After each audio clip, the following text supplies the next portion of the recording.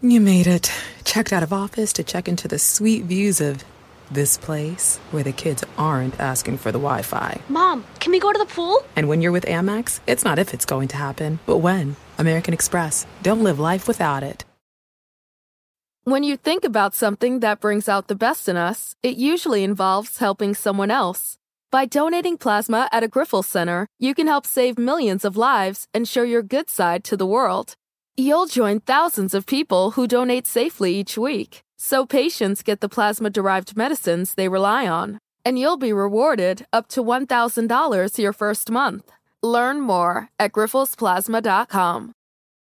I'm Laura McGuire, and I'm an entrepreneur, and I was sick and tired of being squeezed into control top pantyhose and tights like these are.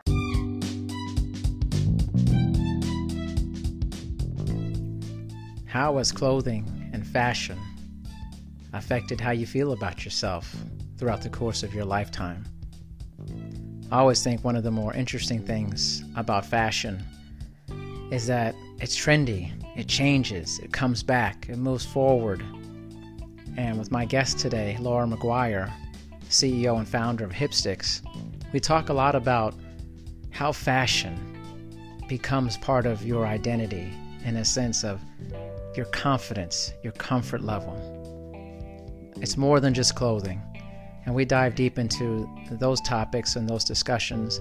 And Laura is just a wonderful person. I think you're really going to enjoy the conversation between her and myself. And just take the time to really think about how fashion influences your life. Ladies and gentlemen, Laura McGuire.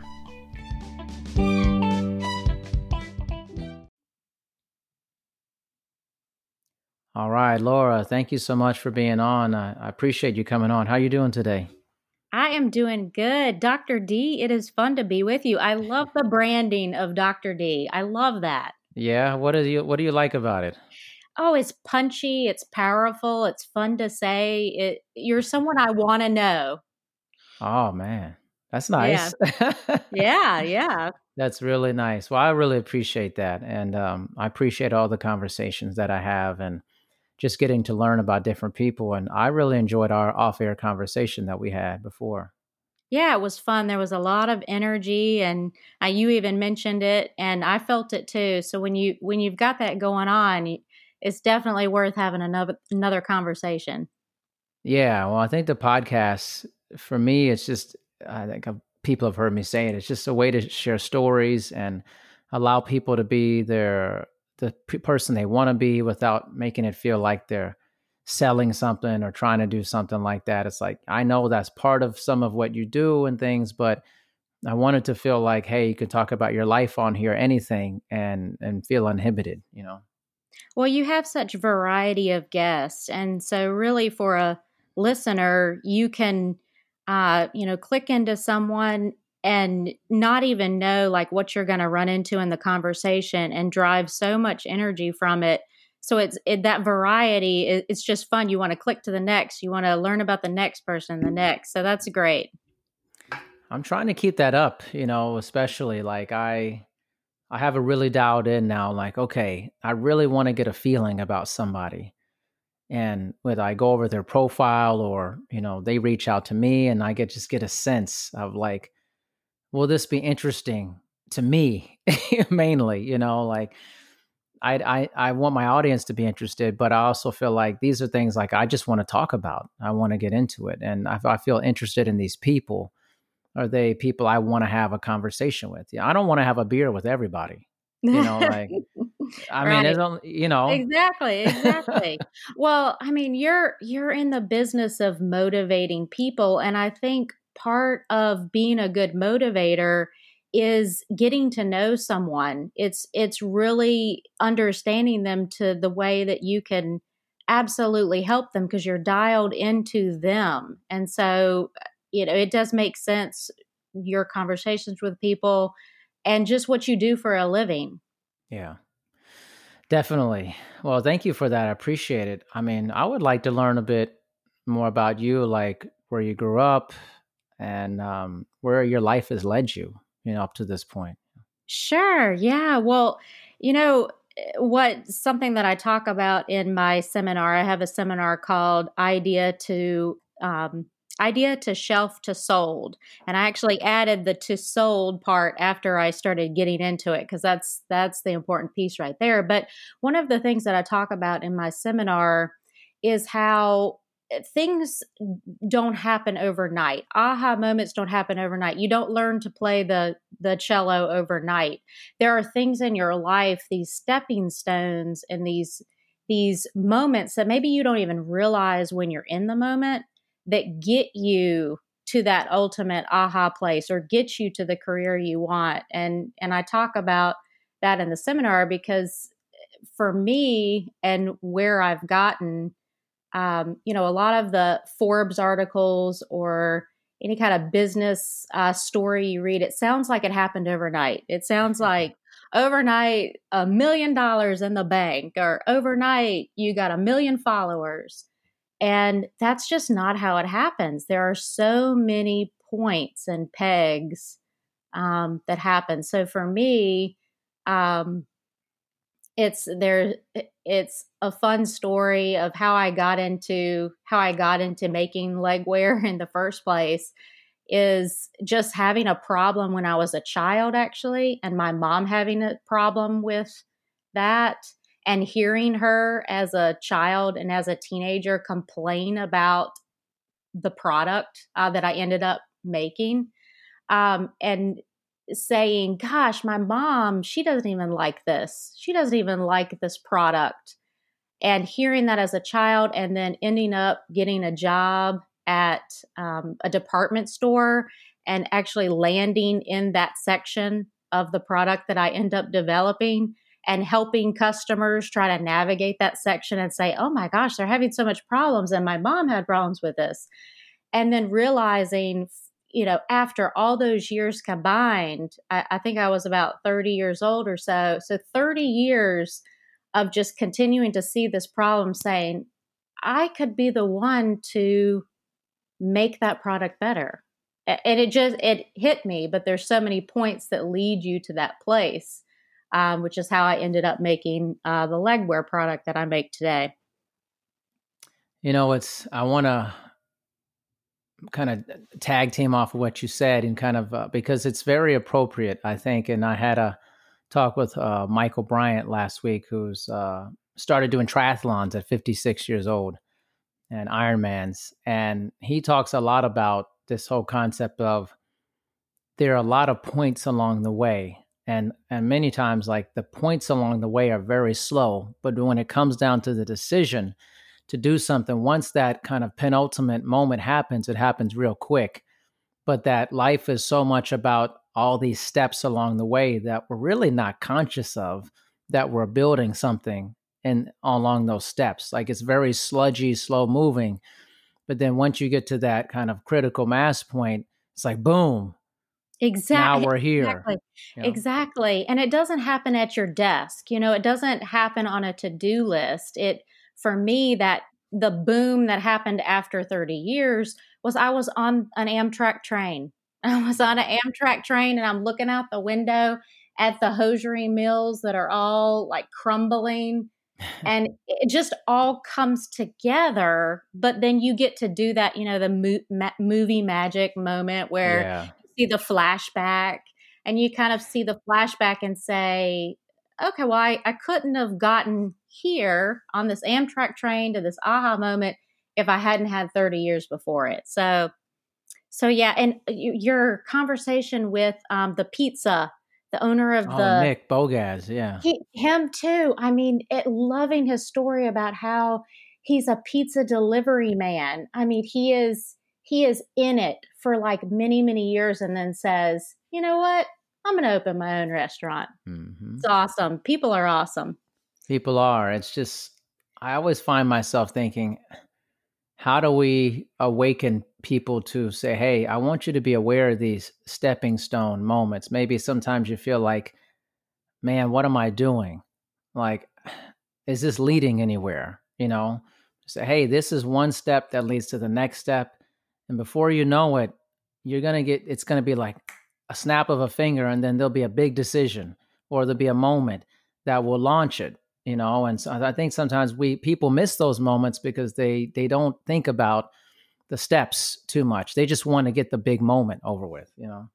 Yeah, I mean, I think in society and in life, the destination is so glorified. I mean, that back to the Oh my Forbes gosh. article. That's Yeah. the destination is the Forbes article. The destination is that output that you do on social media. But gosh, what you have to do to build up to that, there is so much underneath. And I think a lot of us is like a duck. We're like calm on top, and our feet are like going crazy Hmm. underneath the water.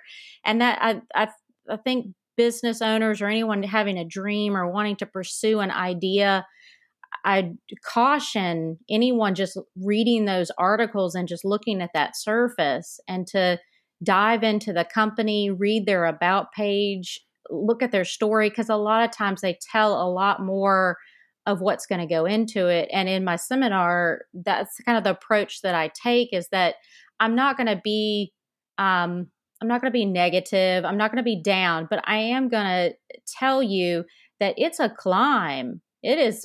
You can't even see the destination point a lot of the times, and it's all those steps. Exactly. I always equate it to what I do for business and fitness and exercise. It's, I always have people, throughout the many years of doing business, and they try to equate exercise in the sense that it's very different from other things in their life. So it's, I want to be healthier or whatever, or I want to have, I want to get fitter. And I'm like, okay, do you understand how long this takes? I'm like, Right. this is Right. every session is that sludgy moment. Every time you show up, it's just one foot over the next, over the time. And it's not a month or two. It's not 3 months. It's not 6 months. It takes a long time. But often we want that destination point. You saw a friend of yours or somebody on TV, they look amazing. You're like, I want that. That's the destination I want. But like, why are you looking at it that way? Right. Like, Yeah. I mean, we're in such a convenience-based society, and with social media, there are so many ways to look at it, from a quick perspective, a quick get perspective, and it's hard to. I mean, hey, wouldn't we love to just like do one workout and look like The Rock? Like right. that would be awesome. But he has put in the time. He's put in the work. And yeah, the most fulfilling thing though, and when you look back on your memories, or you look back on maybe you're a business owner and you've looked back 5 years, those stepping stones and what we've been talking about is what you recall to mind. Actually, Yep. it's that moment where, like, you get the manufacturer shows up, the UPS truck, the manufacturer shows up to your fulfillment house, and there are boxes stacked like so high, and you're like, oh wow, I gotta catalog this because this is a moment, right? Yep. I always feel like, for me, like, a lot of the great things that have happened to me in my life have been very unexpected, extremely Yeah, unexpected. yeah. Whether it's personal relationships or business things. I feel like in my mind, I want to predict what I think will happen, but the way it turns out is often never the way I've seen it in my mind. You understand? Right. Like, Absolutely. Absolutely. I mean, I didn't wake up and say, I want to be a business owner. I wonder what percentage of people do, like maybe people who are in a family, mhm. it's a family business that's, they're destined to take over the family business. But I think if you look at the stories of a lot of business owners, they're going along their way. And, like Sarah Blakely, she is someone I look up to because she's in the category that I am Yeah. in. And her story, it has that, she's going along her way. She's finding out that there's a problem and she wants to solve it. And, who knows if she was in college and Is said, this the I Spanx want lady? Or Yes, this yeah, is a fake yeah. lady. Yeah. So I don't think she, was she in college and said, I'm going to be a business owner one day? I don't know if that happens. I don't know if our pizza entrepreneur said that. He was Yeah. just being a delivery guy. So, Yeah, it just always turns out a different way than you think it's going to be. And I think it's always probably a little bit better than like we design our lives a lot of times and say, oh, I want my life to be like this. But I mean, my life has turned out nothing the way I thought it was going to be, like literally nothing. And I'm extremely happy for it. I mean, it's been right. good, you know? Right. It's almost like it's okay. Like if it doesn't go as planned, it's almost more there's just more to chew on. It's just there's more to look back on if it doesn't go by the books. It may be more challenging and that comes with its own, hardships, but I think we can look back on these things and say to ourselves, it didn't go as planned, but let's see this for what did happen. Now, for in your instance, what was the biggest challenge in starting up kind of a clothing, a hosiery based company, I believe? And like, well, how did you just get it going? You know? Oh gosh. So that really the seminar that I do, I wanted to bring that to life because your question really is, I mean, that is the hardest part is starting. Starting anything is the hardest Yeah. part. And once you start, you actually, the ball can get rolling fast, but just starting, I mean, in your life of how many things that you haven't just started, because that's the hardest part. But, So true. so it is so true. Right? So yeah, I mean, the challenge was manufacturing, and the challenge is going to be different for everyone, for every situation. But finding manufacturing in the United States in a category, hosiery, that had been on the decline for so long, and all these factories no longer, and that's what I saw on the Amtrak train. I saw those factories crumbling. So in the United States, and things may have changed since I started the business 5 years ago, but there were only 3 manufacturers that could make my product. Otherwise, I'd have to go overseas. Hmm. And I felt like if I wanted to do this, I wanted to do it in my home state of North Carolina. And listeners can tell from my accent, I'm Yes, from they North can. Carolina. But so I wanted to do it in North Carolina. So then that narrowed it down and met with manufacturers and just found a fit with a manufacturer that's only 90 minutes from my house. And that has been an amazing blessing to the business and something that when I'm talking with a new startup, I say try to get as close as you can to your product and the manufacturing of that, because the further you are away, the harder it will be to be able to influence the product, Yeah. to feel close to it, to feel excited about it. So, to your question, that was our challenge, but the challenges run the gamut What was in the terms of businesses. Tell me about the decline of hosiery. I mean, when you said that, I was like, yeah, I mean, I think probably a lot of people, and I was kind of struck by that when I started looking at HipStick and things. I'm like, I remember this being like a thing in like the 80s, like with Right. women's hosiery and stuff. And then you've seen kind of a shift. Talk to me about that a little bit. Yeah. So one thing that I did not know going in, and I was just, I was just blind and just happily blind to the fact that apparel as a industry is very trend based. And so there are trends at play in my category, and it's about influencing trends by natural things that your customer wants. So, my customer, women, professional women, they had been given a product availability in department stores or wherever that was not meeting their needs. And it was an uncomfortable experience. It was an experience that women said, I don't want to wear this. I would rather wear pants. I would rather just be cold and go bare legged. So I think over time, because the category did not evolve and change to the customer's needs, it what became on the decline. So yeah, in the 80s, it was the style. Women are loving hosiery. They're having fun with it, a lot of colors. And then the 90s come and the product hasn't changed. And 2000 comes and women want to wear yoga pants. They want to wear leggings. And so I think for anyone who's launching a product, to look back at the past, the history of their category, and to see what is it that the customer needs that the category is not giving them, that product is not providing them. And that's the white space that can totally turn a trend around. So I've seen that hosiery has been on the incline now because there's more and more products that are delivering the comfort that women demand in their wardrobes today.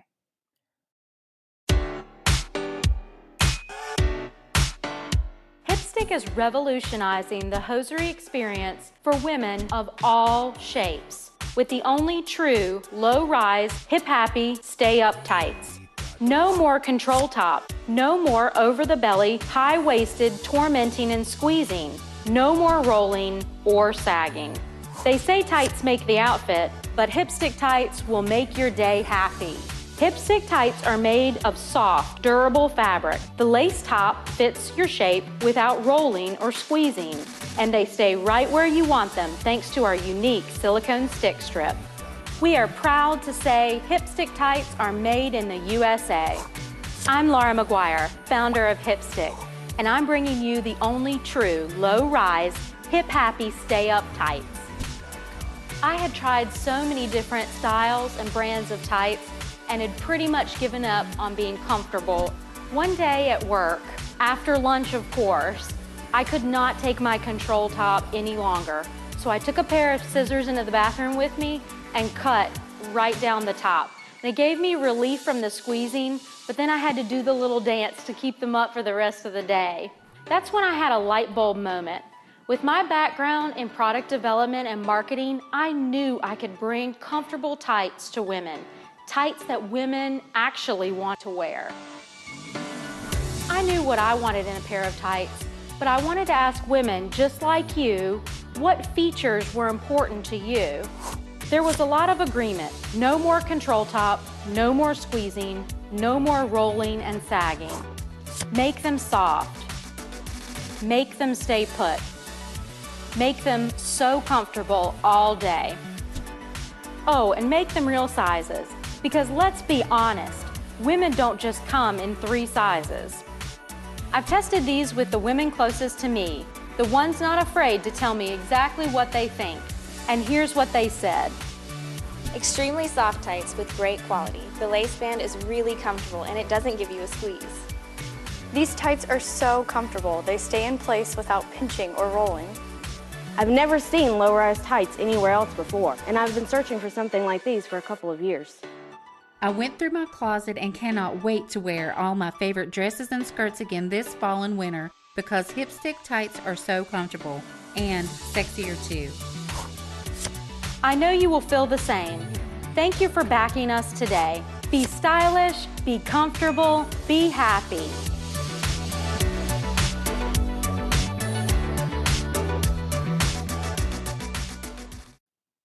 So what's the difference between yesterday's hosiery, meaning like, let's say 80s, early 90s hosiery versus what is out today that makes it so different? Great question. So the hosiery of yesteryear was made in a tubular fashion. It was made just a certain way, and it did not account for women's shapes. It did not help that women come in all different shapes and sizes. So the aha moment that came to me is that you got to design a product that reflects women's bodies today and where they desire to be comfortable. So I created a product that has a stretchy lace and wide lace band that stays up. And there are other products coming on the market, and brands like that I admire, like Spanx. They are doing things to meet the demands of women's comfort. Whereas I think if you asked a woman in the 80s who was wearing her hosiery to work, she would tell you, "Oh, I'm uncomfortable, but I have to wear it." And that just doesn't fly today. That just does not fly in today's society. So I'm uncomfortable, but I have to wear it. What was why the have to wear it statement? I mean, I don't really know a lot about this. That's why I'm asking. That may be a naive question, but no.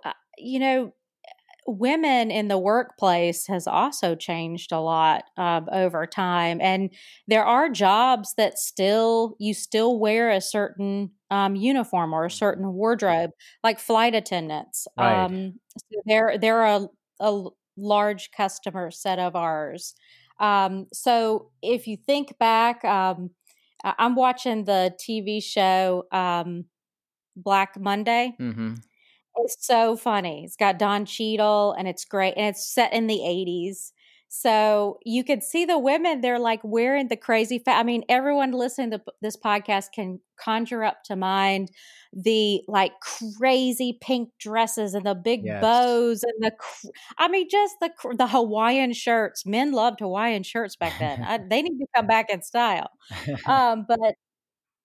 So just trends, apparel trends were driving that, as well as, I mean, I think the athleisure as a clothing type, I mean, that has exploded. Athleisure is everything that your clients, when they come to your personal training, that's what they're wearing. And we became a society where we loved the way athleisure felt like while we were working out, where we said, I want to just also be wearing that everywhere. Right. And I think even in today's time, it's almost comical, the whole like dress for the Zoom meeting where you got a suit on top and you're in your underwear. Or you're just wearing like pajama pants all day long every day. We're in a society where we want to be comfortable at all moments in all things. So that's, I mean, I don't know that was as much of a mandate in the 80s in our attire. People just didn't think about it yet. And we have thought more and more about being comfortable as time has gone on. You know what? This is a fascinating way to take this conversation because, see, again, I never know where these things are going to go. That's why I don't like scripting these things, because I don't want to be caught in like this matrix of predictable questions and things. Like, all right, so we're talking about comfort. Now, I remember growing up, and my parents and my grandparents, especially my grandparents, wearing suits all the time, and the ladies on dresses and things. And when did we become a society where, like, I lived in Las Vegas for a long time. I remember looking back at old things of Vegas, and everybody wore a suit where they went everywhere. And now we've become a society where everybody wears workout clothes, basically, and wants to be ultimate relaxed. What is that shift? What happened in our? Listen, I like to relax. I'm not saying it's good or bad. I'm just saying what happened. Yeah, it's so funny. I remember in the 90s, we always chose Olive Garden for our birthday dinner. Growing up, that I have two sisters, so it was the three of us girls, and we always wanted to go to Olive Garden for our birthday. We would all dress up. Like, all of us would get into the cutest outfits. My dad would dress up, and we'd go to Olive Garden. And I realized, like, it's been a couple years ago now, but I was like, you know what? Nobody dresses up to go to Olive Garden anymore. Mm-hmm. Nobody dresses up to go anywhere. And I think even in the even in the metro markets like New York and places that were known to be like fashion meccas, I think they've gone comfortable as well. I think as humans, we gravitate, I mean, with the availability of comfort, we want it, but we gravitate towards the fabrics that are soft. We gravitate to being more relaxed and more comfortable. And you're right. Men used to wear suits to work. And now, there was this thing where they were said, okay, on Fridays, we'll have casual Friday. And then it became that the employees were like, well, I can do the same job in what I'm wearing on Friday as I can on Tuesday. So can the whole week be casual I Friday? remember that. And yeah, Casual Friday. exactly. So I think that is a trend, and it's hard to see that trend go away. I agree. Yeah, we are creatures of comfort. So it's hard to see a world where, like, you go to a department store and there's like 500 tables of ties for men. I don't see where men are going to want to wear ties. I hate ties, like, with a passion. Like, I really don't like dressing up. Like, I mean, I like it in a more casual dress up way.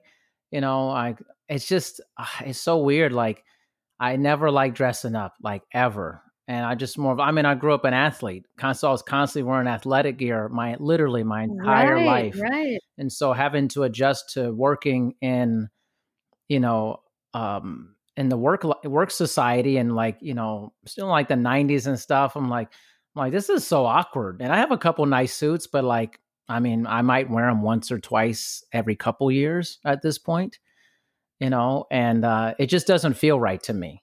It's like you go to a wedding or something and you wear a suit. You're like, man, I don't wear this stuff.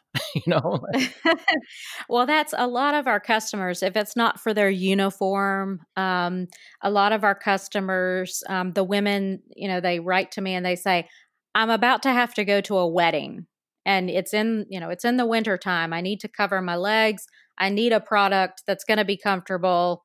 And so yeah, I think that special occasion, we still go to dressing up. It's almost as a respect for ourselves and a respect for the event and the person. So I think we crave dressing up in these small, like, bite-sized, one weekend every couple of months thing. Yeah.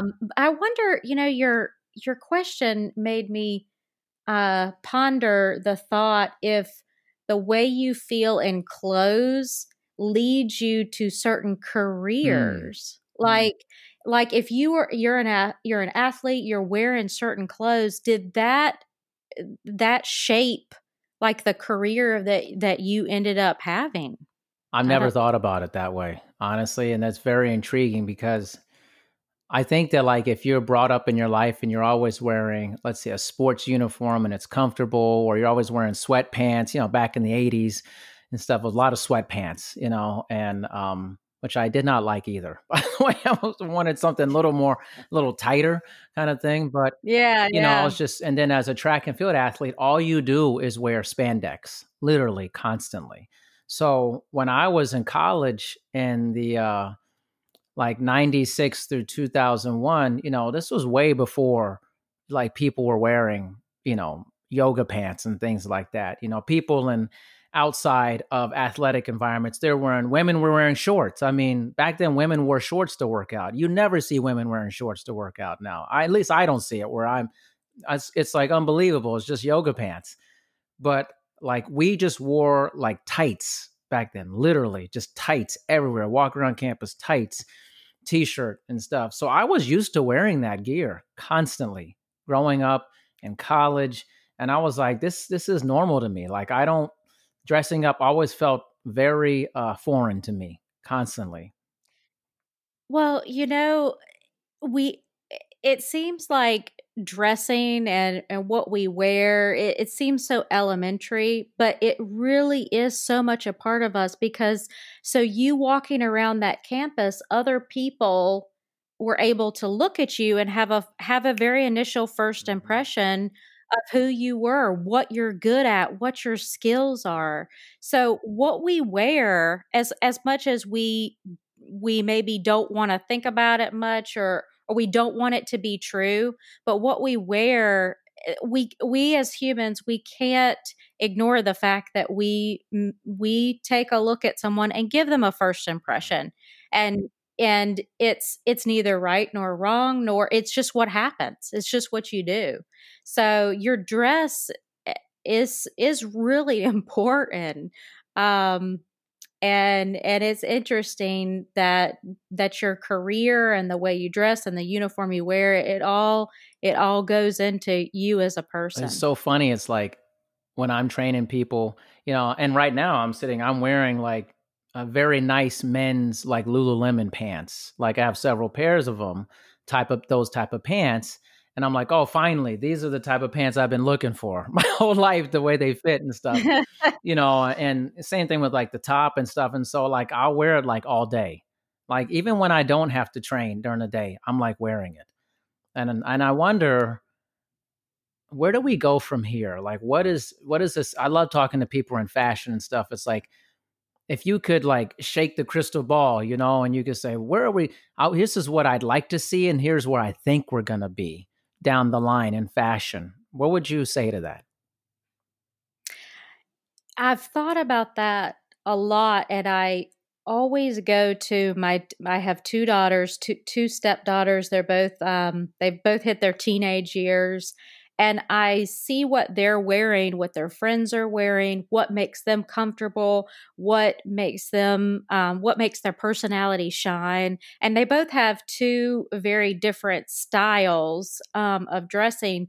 And I think that we're going to continue to see the comfort movement. We're going to continue to see the size inclusivity and the celebration of all body types, all shapes, all sizes, and all styles. Like it's going to be okay to wear whatever you want to wear. It will still, you'll still be given a first impression, but we'll celebrate that more. And so what does your daughter wear? What is she like gravitating toward? She's almost 9, and it's weird watching your child develop their personal style for Yeah. clothing and all this. I'm like, I feel like she's really dialed into a certain look, and now it's basically like boots with leggings with kind of an 80s shoulder drop shirt type of thing. And it's literally Yes, like all over the place, but it fits that's her, hot. That is hot right now. She is on trend. She's an on trend girl. Yeah, it's the celebration of you. And I think even though it's weird, because I look back at, what did I wear at that age, at my stepdaughter's age now, and the availability of styles and what was there. I mean, we didn't have Amazon, so you had to go to the mall. So there's just so much availability now to get whatever your style is, a hat that you love, a crazy color leggings. You are not bound by the walls of the mall anymore. It's open season in terms of what you want to wear. I feel like matching things has gone out the window on some level. It has. I'm intrigued by it. I still match. Me too. I can't quite like do the cool like Instagram blogger look where she's got two different patterns on. I wish I felt comfortable. But being comfortable is about the confidence that it gives you. So we haven't talked yet about confidence. I think confidence plays in a huge way in what our daughters feel confident in, and what we feel confident in the workplace, what we feel confident in as the uniform in our jobs. So. It's interesting. At one time in my life, a long time ago, I was heading up this program to certify personal trainers in a career college, kind of a vocational school. And I remember this was a brand new program. So in this school, you're talking about there's HVAC, there's massage therapy, there's medical billing and coding, all these things where you have like these uniforms that are pretty standard. A lot of people know them. So we went to pick out the stuff for the personal trainers. And I remember the heads of the school were very uncomfortable with my choices for the uniform because it was too relaxed. It was too comfortable. Wow. They said, well, they should be wearing like collared shirts and it should be like khaki pants. And I was like, wait. I was like, this is not how trainers like to dress. Like, this is not an IT salesman job. Like, this is a physical activity, moving around. You need to be able to break out into a workout or demonstrate things and be comfortable and movement in 3 planes of motion. I don't know how you, I don't want to be demonstrating stuff in khaki pants, man, and stuff. And they just didn't understand that because in their mind, and these were much older people, they assumed it was kind of like you're on the floor standing like a salesperson wearing this nicer stuff in their mind, and was very rigid and stiff. I said, no, this has to be pliable. It needs to be more comfortable. And I remember they just hated it. They hated the idea of it. Yeah. Yeah, that's so. There's been a lot of influence, and I think just like you did, employees have influenced their companies to change their workplace policies around what to wear, and that's been a huge. I mean, you haven't heard that much about it, but it has been a huge change in just our everyday worlds. Like if you wake up and you put on something comfortable versus waking up and putting on what they said they think you should wear, there's a big difference in how you do your job and how you feel. And exactly your rationalization of like why this dress was going to be important. These are huge things. Yeah, like it goes to the confidence thing. Like, I'm going to feel a little bit weird wearing some super stuffy outfit trying to train people versus wearing something that's more relaxed. I mean, what I wear to train people is the exact same thing that my clients wear to work out. So we look the same. Right. Right. Exactly. That's how you motivate people. You motivate people back to what we said at the very beginning. It's about learning who they are and what and all about them. And if you're getting on their level and you're wearing what they're wearing so you can jump right into it and do it with them, that right there is huge motivation. So tell me a little bit about the feedback or the response that you're getting from people about this in many ways kind of this rise of the hosiery industry again, and especially I would say among millennials or younger people who maybe have not been exposed to this in their lives. Well, so I love when customers send me feedback, or they write me an email, or they leave a review, because the review would be like, I hate tights and pantyhose, but but I will wear what you're selling because you've made it comfortable. So the feedback, there are these shared stories by women that say, I've hated this for so long. Why didn't I think of this? Is something that I get a lot, which I love when the women say that. Or I came up with this idea. This was my idea that I told, I told my aunt about. You've got a great product when people think in their minds that they came up with the idea. And they probably did. So that's the feedback has been right in terms of taking a category and changing it and adapting it to the needs of your customer and what they desire to have. So I think women still, there's a function to it. You in the wintertime, and definitely it depends on depends on the area of the country you're in, or we ship worldwide, so it depends on where you live. But there is a function to, if you want to wear a skirt or a dress, you got to have a way to cover your legs. You could be cold. You could want a certain look to your outfit. So the function is there, but now it actually meets the demands of the customer. So the feedback has been really fun, and it's been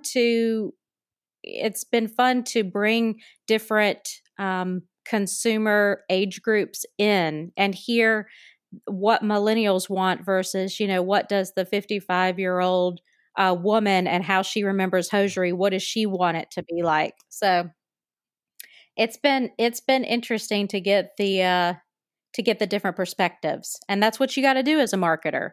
You've got to look at the different perspectives and the needs of the consumer demand you're trying to meet. So what are the differences? What have they said? What does that person in their 50s say versus someone who is a millennial, and what they're looking for in this? Yeah, so the women who are 55 plus, they remember the 80s. They remember a time when there were requirements about what she wore to work. And they remember that either, fondly of, oh, all these great looks that, we don't have anymore. Or she remembers it in disdain, like, oh, I hated wearing that. And so there's that memory that comes into play about what the product was like. And so sometimes it's breaking down perceptions of what she thinks that the product category may still be, and definitely delivering on the attributes of how you've changed it to make it more relevant today. Whereas millennials, they don't have that backstory. They've been now living in a world that has been more casual since they've been in the workforce. So she draws from a place of it's got to be functional and it's got to be comfort, and doesn't have necessarily any interactions with the brand category prior to her, discovering it because she has to, have it for work or have it for an event.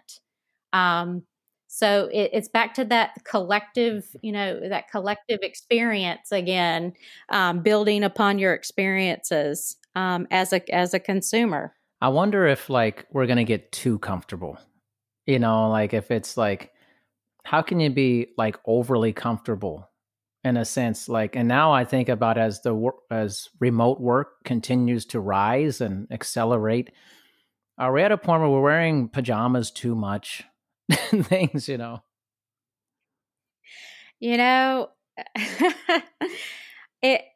I do think that comfort will stay, but there is this excitement that I'm seeing on social media about coming out of these times that we're living in and dressing up for things. Because maybe you have a closet full of stuff that's no longer, if we're only wearing pajamas, you have a closet full of stuff that's no longer relevant, right? So you begin to think about the investments that you've made, and you have this desire to, I guess, feel more there. In pajamas, I feel more relaxed. I feel more lazy, to be honest. And I think we'll get to a point where we'll say, oh, if I just put this on, I'll be more productive today. And you see some of that going on with it's comedy that, all these celebrities are wearing pajama pants every day, and it's a relatability factor. But I don't think it's going to be 100% pajamas all the time, but I could be wrong. I just think it's weird on some level. I don't know. I think it's maybe my own personal bias. I can't even remember the last time I wore pajamas the entire day. I'll just put on my stuff, my workout stuff, I'll be for some reason I feel if I'm just feeling lazy all the time, there's times to do nothing. I enjoy doing nothing and stuff, but it's sometimes what you wear, it basically it feels like it motivates you or demotivates you to do stuff. It's get up, make your bed, get dressed, be productive, It absolutely affects your mood. It's that it affects your confidence. It's a whole mood setter. And again, back to this idea, we don't think about it a whole bunch, but it is totally a mood setter. And so I have a question for you. So in your workout gear, do you feel like you could just bust out a move at any time? I can just work out at any moment. Is that does that give you that feeling when you wear your workout gear all the time? I think It's very ritual based in some sense. Like when I was a collegiate athlete and athletics my whole life growing up, I mean, any athlete will tell you what you wear as you're practicing, what you wear for competitions. It's actually a gigantic deal. It's a hugely related to confidence. And even this day, as a 42-year-old man, when I go into a workout, I work out really hard. I like to wear certain things. I'm like, okay, today, depending on what I'm going to do, I'm going to wear long, like leggings, tights. Or today, I'm going to wear these compression shorts like I have on today. They're like towards my knee. And the feeling I get wearing that, or the type of shoes I'm wearing for this workout, it sets the stage for how I want to perform in that. So I just don't Nice, just willy nice. nilly just wear anything to work out or to, perform when I'm training people. How I dress is a part of like my confidence, my feeling going into that. So I really actually think about it. Like washing my clothes, I'll be like, I need these tights today. I need this for this workout. I gotta have these, like I actually think it drives my wife crazy. And she's like, why do you need those? Just wear shorts. You just have to. I was like, nah, that's not a shorts day, That was like, Yeah, that is so funny. So I don't think we'll be wearing PJs all the time then, because all of us will be yeah, napping yeah. at all times. None of us will be able to get anything You just done. feel lazy and stuff, and I'm all for being lazy here and there because it's nice, and binging on Netflix. I mean, I got into a huge discussion about this on a podcast with somebody. Like, oh man, I'm all about it, but when it's time to get down and do stuff, like I want to, it's almost a ritual for me. It's a feeling of like it projects me forward when I'm thinking about I'm wearing this Right. shirt, it's this tight. I want to have a hoodie on this one when I warm up. Like it's a whole thing for me. My wardrobe and how I perform is important to me in terms of my work performance and my workout performance.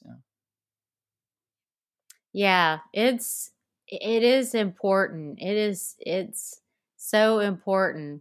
And it just gets my mind like going, like all these things we do in life, and are we wearing the right thing at the right moment? Are we optimizing ourselves to the best Well, I'm potential? also very counterculture and things, and like I own one of my businesses. It's I'm in business meetings with, I would say, significantly older gentlemen who come from an age where you were buttoned up hard. And there I come walking in, and I dress up a little bit, but I'm just like, I'm wearing like Nike high top sneakers to this meeting with some tight jeans, and like a blazer. And I know I don't look like this person and who is used to growing up in an age where they're wearing suits, and hoteliers and stuff. And I just want to be myself. Like if that's how they feel and they want to portray their sense of style, great. This is how I want to be. And if that means we can't do business together because you're judging how I look for that, then we're not meant to do business together then. If that's look at me for who I am, I get it. You get an impression of how you think I am because of how I dress, but take the time to get to know me and understand my background and my education and my business sense. I'm very aware how it might come across, but still it's like, we shouldn't all have to wear the same mask. That is such a key, and where going back to our teenage daughters, they are being Yep. themselves. I think whereas I think in the 90s there was you wear logo Yeah. items, you would fit in a certain way in that time in that time period. There were certain cool things that you would wear, and now it's like it's cool to be Yeah. you. It's cool to wear what exemplifies you as a person, and our children have really embraced that, and I love that. And I think it's the mall culture, we just don't have it No. anymore. So I think a lot of this, like being able to buy something on Amazon, has influenced them feeling like they can be themselves. um exactly what you said about going into a meeting and wanting to do business. You're saying, this is me, this is me. Yep, this is me. This is how I am. And I'm not wearing your Izod polo shirt like you wanted me to wear in the 90s or Lee Wrangler jeans. All these things, these iconic brands that, Ralph Lauren, Polo, and all this stuff from back then. It's like, this is me, man. Like, what is the appropriate dress? I don't know. Like, it's just, let me be myself. In my 40s, I made a huge turn in my style. My whole personal makeup. Like, a lot of times when people first see me, they're very jarred by the fact that I have like a flat top from like back in the 80s, a black man with a flat top, and I have this huge blonde streak going through my hair. I have black earrings. Cool. I have tattoos. I don't look like what you think I probably would be, but that's my personal style. That's what I like. That's how I want to project myself. And I'm always evolving that look as I'm like, how can I make this actually a little more edgier, put lines in my hair and designs and stuff. And I think that's who I always wanted to be. And I got the courage to do that when I got into my 40s. Like, I don't care. I'm just going to do it, Yeah, as time goes on, we do like loosen up on our set, like giving ourselves such a hard time about fitting in, and we're more willing to be ourselves. And I do see that the younger generation is already more willing to be themselves now. They didn't have to wait till their 40s. That's a beautiful thing. And I know there's a lot about social media that doesn't have the best of lights, but one thing that social media has done is been a platform for you to be you, and for you to be able to share who you are with your community and with your followers and your friends and family. And that's given us it's like really propelled society into a place where you can be you and you can tell everybody who you are on your platform. Definitely. I got to tell you, this went in a very different direction than I thought this was going. And that's the beauty of doing it this way. And I would definitely like to have another conversation about this, because I feel there's a lot of other places to go, but our time is up right now. It is flying by. Whew. Fly by, just like the 80s to now. Yes, oh my exactly. gosh. Oh, Laura, thank you so much for your time. Absolutely. Yes, it's been fun chatting with you, and it has been fun walking this journey and not knowing the destination, like we said from the beginning, but, stepping through it and seeing where it would go. Definitely. Well, listen, we will be in touch, and you have a good rest of your day. You too. Bye-bye. Thank you for listening to this episode of Dr. D's Social Network. Make sure you listen to future episodes. Also, please make sure to rate and review My Dad's Show on Apple Podcasts in the rate and review section. Thanks, everyone. Sure, we have 30 seconds to tell you that drivers who switch to Progressive could save big. But then what? Well, radio has been called theater of the mind, so let's tell a story with sound effects.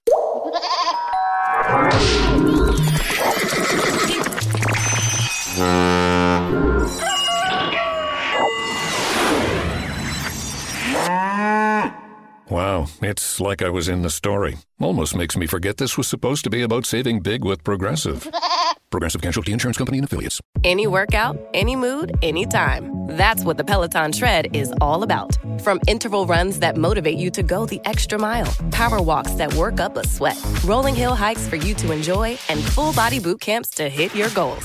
Plus thousands of workouts that go beyond the tread. Strength programs, core classes, yoga, Pilates, and even boxing. Everything you need on and off the Peloton Tread. Experience it all for yourself with a 30-day home trial. Learn more at onepeloton.com.